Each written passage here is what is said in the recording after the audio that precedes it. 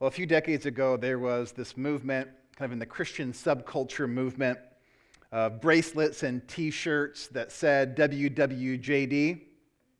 Anyone have one of those? Wear one of those? See one of those in the last 20 years? The question is, what would Jesus do? And I'm not here at all to poke at that question or analyze what would Jesus do, but I got a slightly different question for us tonight as a church. I think we got this up on the screen if we can. It's what would Jesus pray? WWJP. What would Jesus pray? And the good news for us tonight is that we don't have to guess. We don't have to guess at what Jesus might pray because we've been given, actually, written in the Bible, written in the Gospel of John, captured, written for us, this episode where we find Jesus actually praying. Oftentimes when people refer to the Lord's Prayer, they refer to what we often know as Our Father, who art in heaven, hallowed be thy name, right?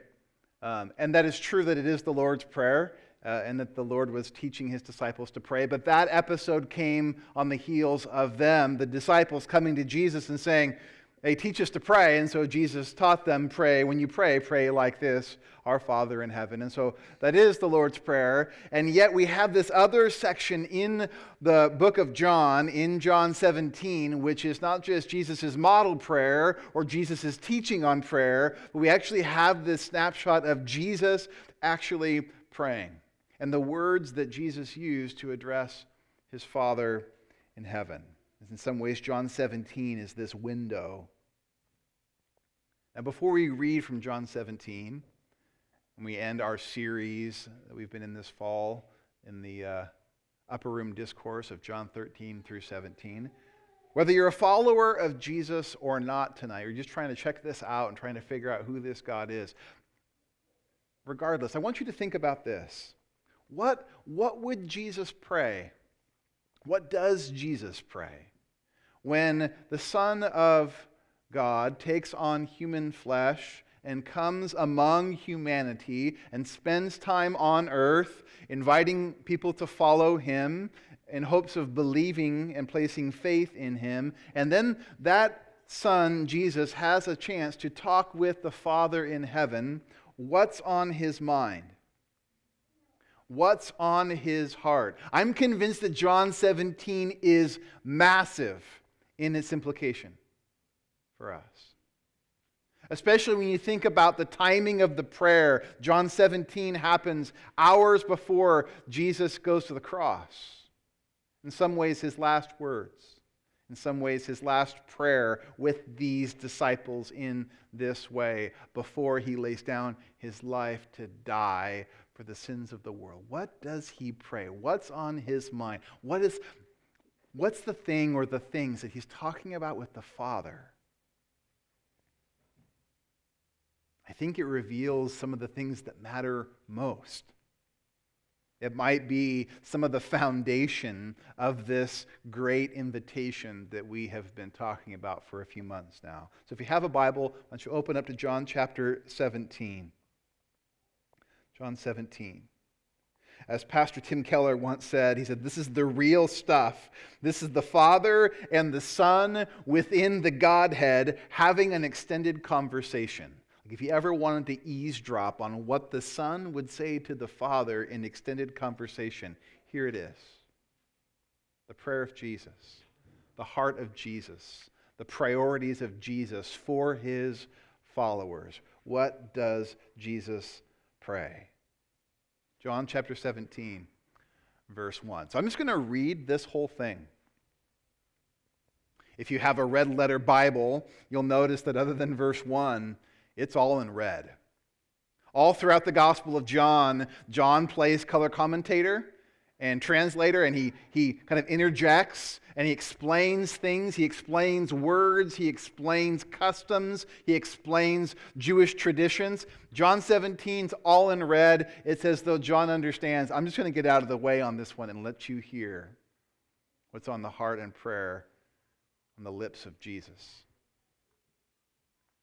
It says, when Jesus had spoken these words, he lifted up his eyes to heaven. By the way, Jesus didn't close his eyes when he prayed. He lifted his eyes to heaven. And he said, Father, the hour has come. Glorify your Son, that the Son may glorify you, since you have given him authority over all flesh, to give eternal life to all whom you have given him. And this is eternal life, that they know you, the only true God, and Jesus Christ, whom you have sent.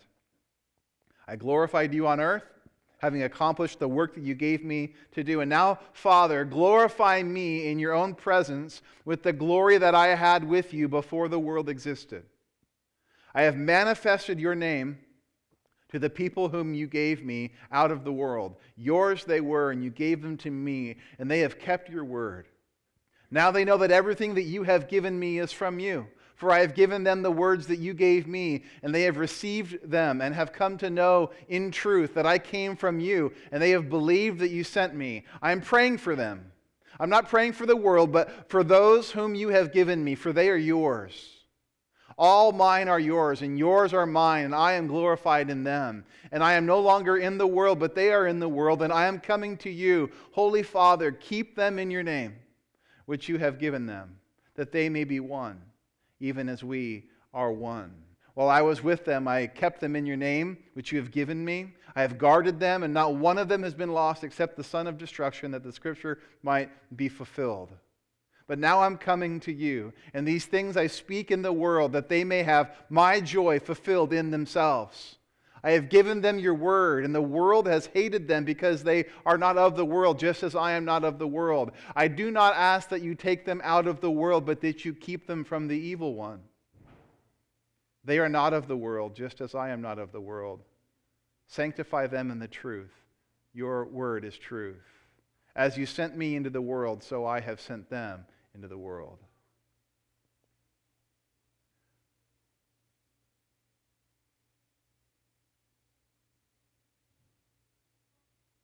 I think I have a double slide. Yeah, go back one. I'm going to tag the end, verse 19. And for their sake I consecrate myself, that they also may be sanctified in truth. I do not ask for these only, but also for those who will believe in me through their word, that they may all be one, just as you, Father, are in me and I in you, that they may also be in us, so that the world may believe that you have sent me. The glory that you have given me, I have given to them, that they may be one, even as we are one, I in them and you in me, that they may become perfectly one, so that the world may know that you sent me and loved them, even as you loved me. Father, I desire that they also, whom you have given me, may be with me where I am, to see my glory that you have given me, because you loved me before the foundation of the world. O righteous Father, even though the world does not know you, I know you, and these know that you have sent me. I made known to them your name, and I will continue to make it known, that the love with which you have loved me may be in them, and I in them. So I get that part of the challenge of a passage like that not only is its length, but also is its repetition. And Jesus does not pray in logical, rational progression. He does not pray point one, subpoint A, subpoint I, you know. He prays almost in a loop. And he weaves together a handful of themes, and he prays into it, and then he steps back, and then he revisits it, and he moves it forward, and he prays in cyclical fashion.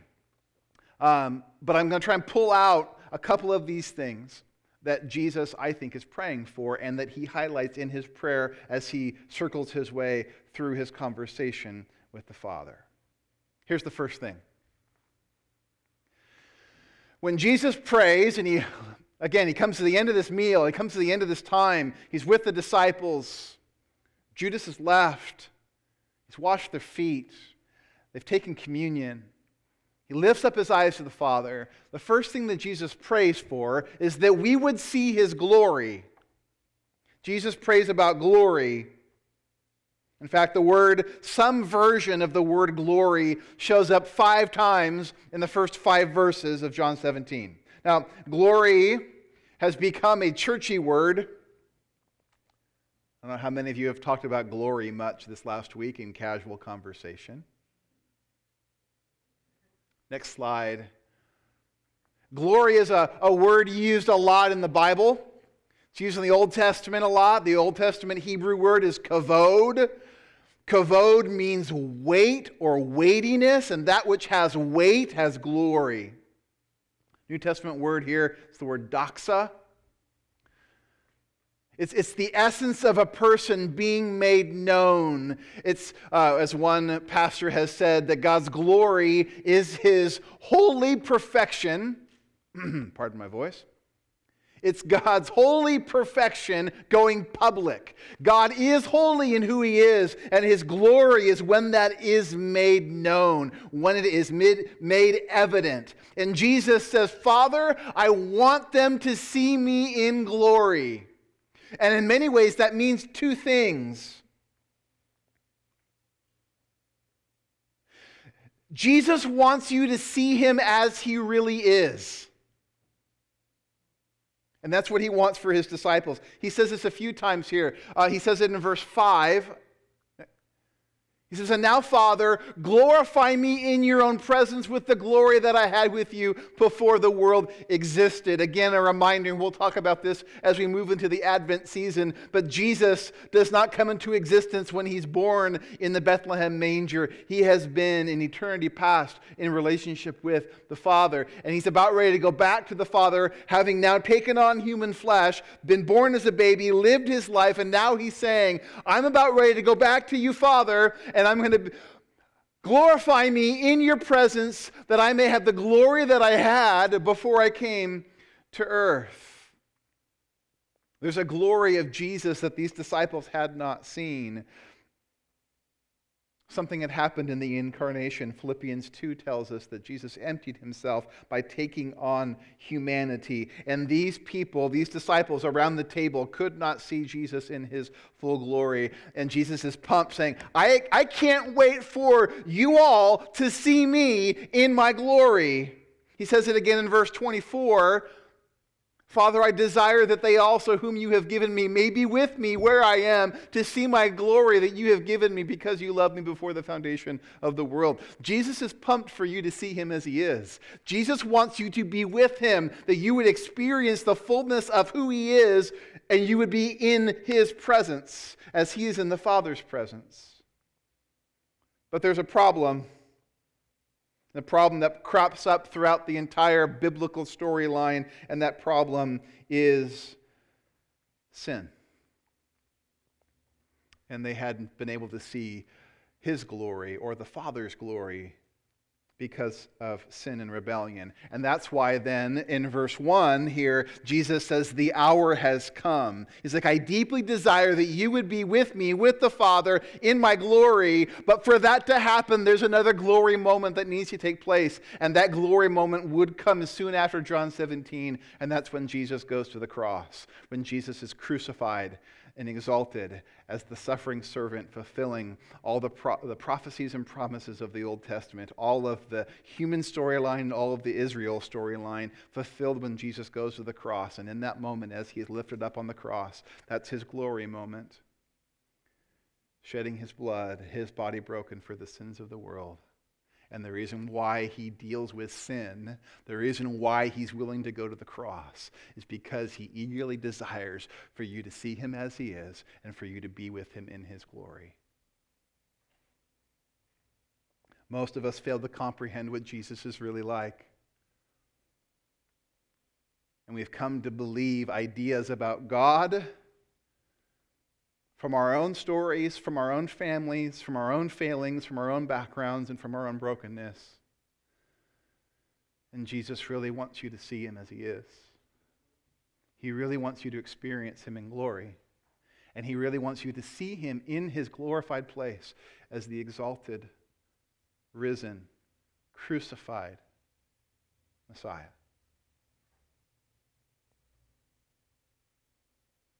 We live in a world of lesser glories. We live in a world of distracted glory. I'm guilty of it all the time. I chase shiny, bright objects. Jesus is praying that his followers would see his glory and know his glory and be with him in glory. And it goes through the path of his crucifixion that allows us to experience glory. That's one thing he prays for. Jesus also prays that we would live lives that are holy. So this is where he starts kind of picking things up here after the first 5 verses. He starts focusing in on specifically these disciples. And he zooms in on their life. He even says, I'm not even going to pray right now for the world. Right? God loves the world. Jesus cares about the world. But in this moment, like Jesus is saying, I'm not even praying about them. I'm praying about this group, my people, the ones who have come to believe in me. He goes, they belong to the Father. The Father has entrusted them to the Son. And Jesus is saying, I've done everything necessary for them. He's given them God's word. He's given them truth. And he's saying, I'm praying for them now. And at the heart of this section of Jesus' prayer, he says, I want them to be holy. I want them to be sanctified. Verse 17, he says, sanctify them in your truth. Your word is truth. As you sent me into the world, so I have sent them into the world. And for their sake I consecrate myself, that they also may be sanctified in truth. Again, sanctified can be another churchy word. To be sanctified is to be set apart. It is to be made holy. And Jesus is praying to the Father that these followers sitting in front of him around the table, that they would be set apart, that they would be made holy, that they would be different by truth, sent into the world as the Father sent the Son into the world. Now here's where this term holy, I think, needs some clarification.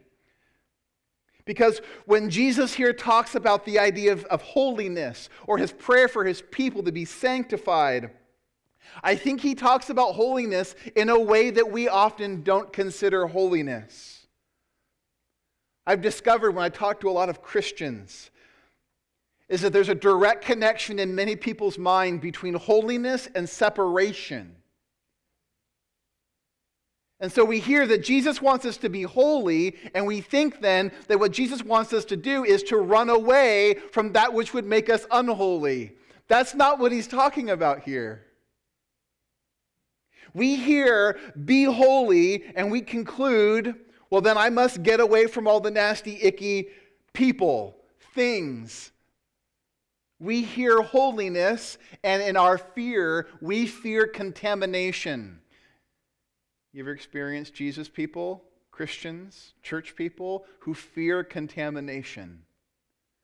And so we figure we got to make our own way, get away, separate. That's not Jesus' prayer here. Again, listen to this. Can we go back a slide? Sanctify them in the truth. Your word is truth. As you sent me into the world, so I have sent them into the world. And for their sake I consecrate myself, that they also may be sanctified in truth. You can go back to the slide you had up there. The holiness that Jesus prays here in John 17 is not a holiness that is away from the world, but it's a holiness that sends us back into the world. It's not a holiness of separation, but a holiness of integration. Who do we take our cues from? It's Jesus. Jesus, I think most would agree, is the Holy One, without sin. How did Jesus engage the world? Not by running away.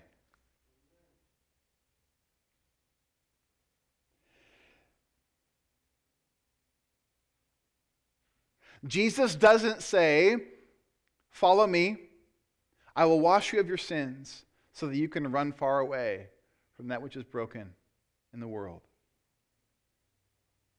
It's his truth that sanctifies us. It's his word that sets us apart to make us more fully integrated as human beings, restored as image bearers, to then go and walk in the way of Jesus to the world.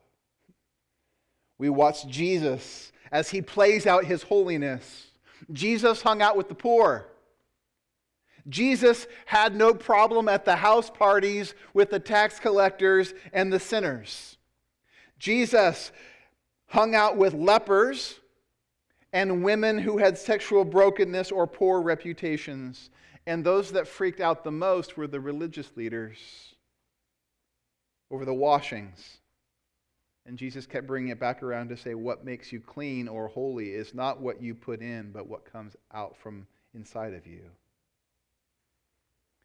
And nothing says it better than verse 15 when he says, I do not ask, he's praying to the Father, I do not ask that you take them out of the world.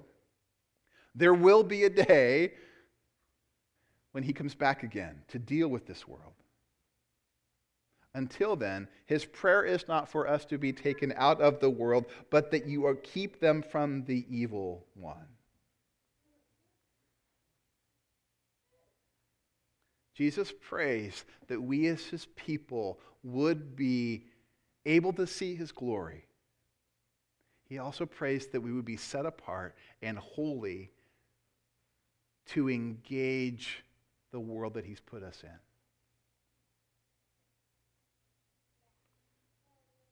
One last thing. Prays for glory. He prays that we would live lives that are holy. And he prays that we would grasp the high calling of unity. Unity. Every time I read verse 20, it stops me, right? Verse 20, I do not ask for these only. So again, he clarifies, I'm not just praying for the world, I'm praying for these, my disciples, my followers. And then verse 20, he's like, and I'm not praying right now, Father, just for these around the table, but also for those who will believe in me through their word. On this night in the upper room, Jesus is praying for us. Jesus has prayed for us. Anyone who would believe in him through the word of the apostles. Jesus was able to look down the corridor of time. He's praying for his church. He's praying for this community, this group of disciples. He's praying for us. And he prays that in our lives we would have a unity that is based and built on the community of God, Father, Son, and Spirit. He prays for unity among believers that would mirror the unity that exists between Father, Son, and Spirit. Like we're invited in.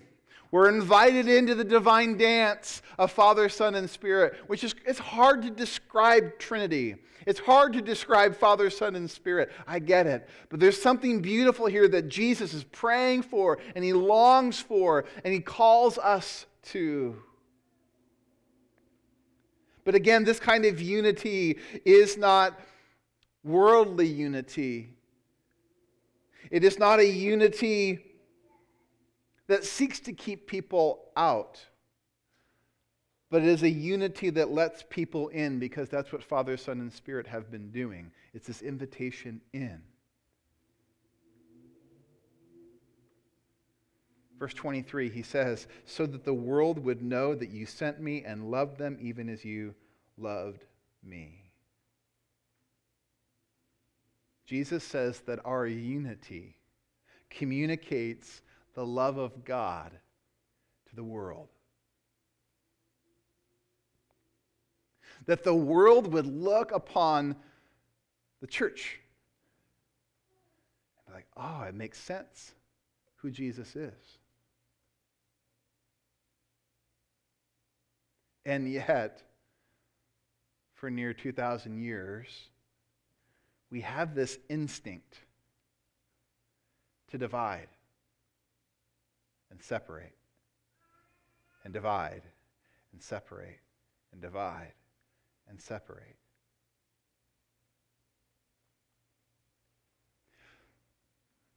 I just want to go through some of these words that Jesus shares. Because again, as we talk about unity or holiness or glory, it's not like it's this checklist thing. There's something sweeter and deeper underneath this. As Jesus is praying to the Father and praying for his disciples and praying for those that would come, I think in many ways, put this next slide up, that Jesus is praying for us to be swept into the eternal community of love. Because we could make unity the goal, and again, figure out strategies for unity, or we could make even holiness the goal, or some idea of seeing Jesus' glory. But I think the more I read Jesus' words and hear him pray, here's what's underneath it. It's not just, it's good people get along. So let's have unity. He's praying that we would be swept into the eternal community of love. And I think in John 17, Jesus reaches the limits of language. Like he's trying to describe this thing, and it's like, I can't even describe fully what this is. But let me trace this out a bit here. This is even going back to John 6. He says, the one who believes in me has eternal life. I'm the bread of life that comes down from heaven. If anyone eats from this bread, he will live forever. And the bread which I give for the life of the world is my flesh. Next slide. The one who eats my flesh and drinks my blood dwells in me, and I dwell in him. So there's this language of you in me and I in you as you participate in my flesh and my blood. Next slide. John 14 then, back in this conversation in the upper room, he says, the Father will give you another advocate that he, the Spirit, might be with you forever, the Spirit of truth. And he will dwell in you, and he will be in you. Right? And that day you will know that I am in my Father, and you are in me, and I am in you. Next slide. He calls us to abide in him. He says, you abide in me, and I will abide in you, right? Like a branch in a vine. You're not able to unless you dwell in me, because the one who dwells in me and I in him, this is the one who will bear much fruit.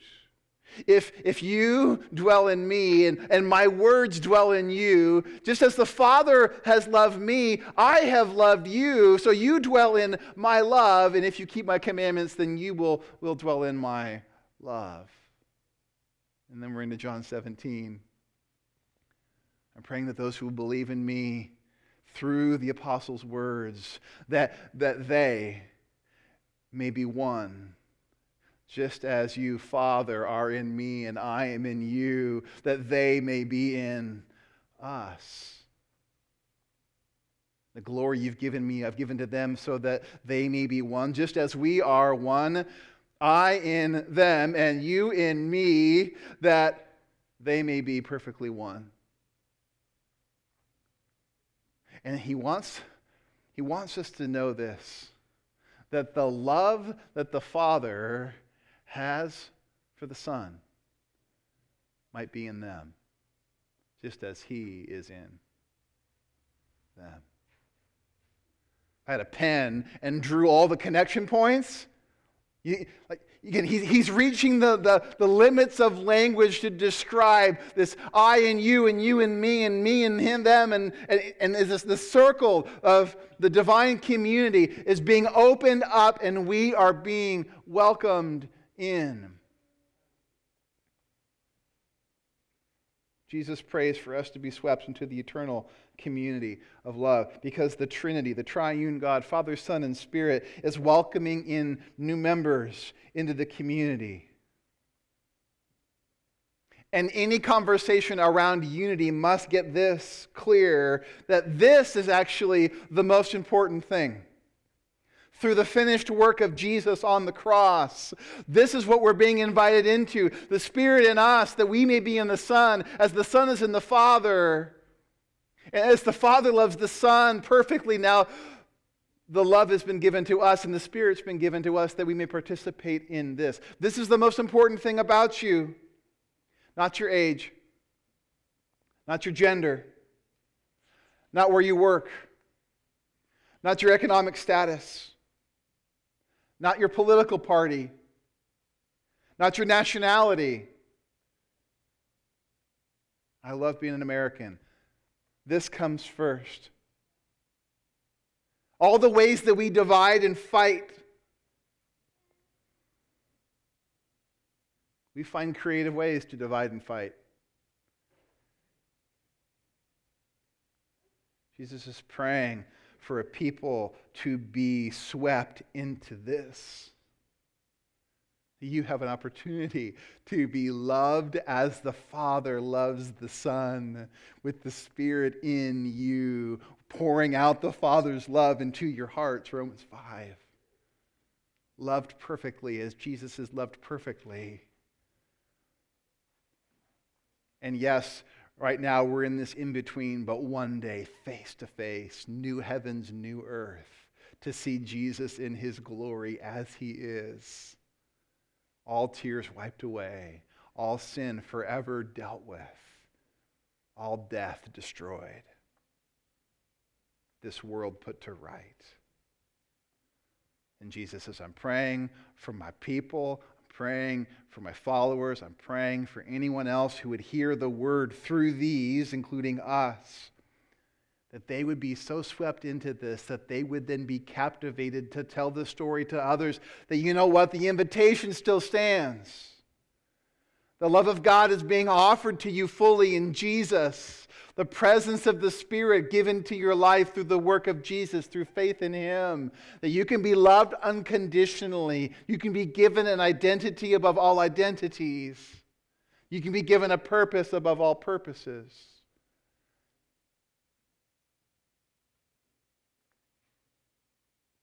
That we would be so swept into that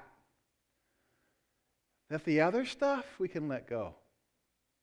And it doesn't mean those other things are unimportant. That we've made them so important that it divides.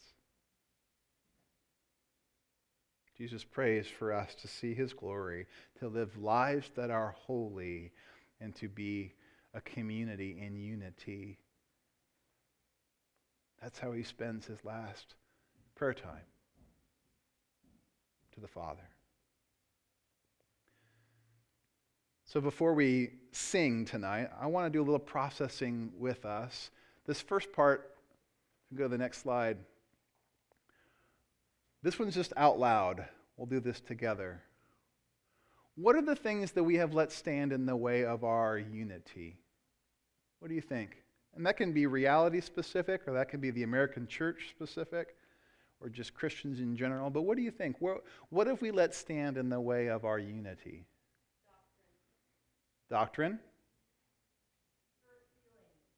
Hurt feelings. Okay, fear of what others might think. Traditions. What else? Politics. Pride. Our own pride. Say an unwillingness to be brutally honest, or trying to be brutally honest? To be brutally honest with each other. Fear, yeah. Being passive, yeah. What's that? Racism. What else? COVID? What's that? Hasn't been a problem. Oh. Not genuinely having the attitude, the mind of Christ. Yeah, not having the mind of Christ. Yeah. What else? Things we've let stand in the way. Our identity issues? Can you tell me what you mean by that?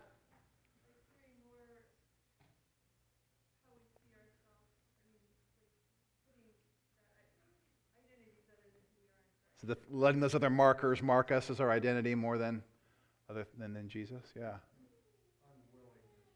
Unwillingness, stubbornness, maybe. Assumptions. Yeah. So here's what I want to do tonight. Some things we want to continue to do maybe a bit more of is praying together. And so if we can put this next slide up. Again, we're not going to spend hours on this. I just want to spend the next 5 minutes want you to turn around to some people around you, 2, 3, 4 people. And I know some people are still sensitive because of COVID and distances, so don't get up in someone's face. And no one has to pray. No one's forced to pray. But as Jesus prayed for us in this way, would we be able to join Jesus in praying for this for us? We're going to spend 5 minutes and we're going to pray for unity in our church. We could spend some moments praying for other churches in our county and for the church in our country and world, with some of the things that we just named maybe as barriers in mind.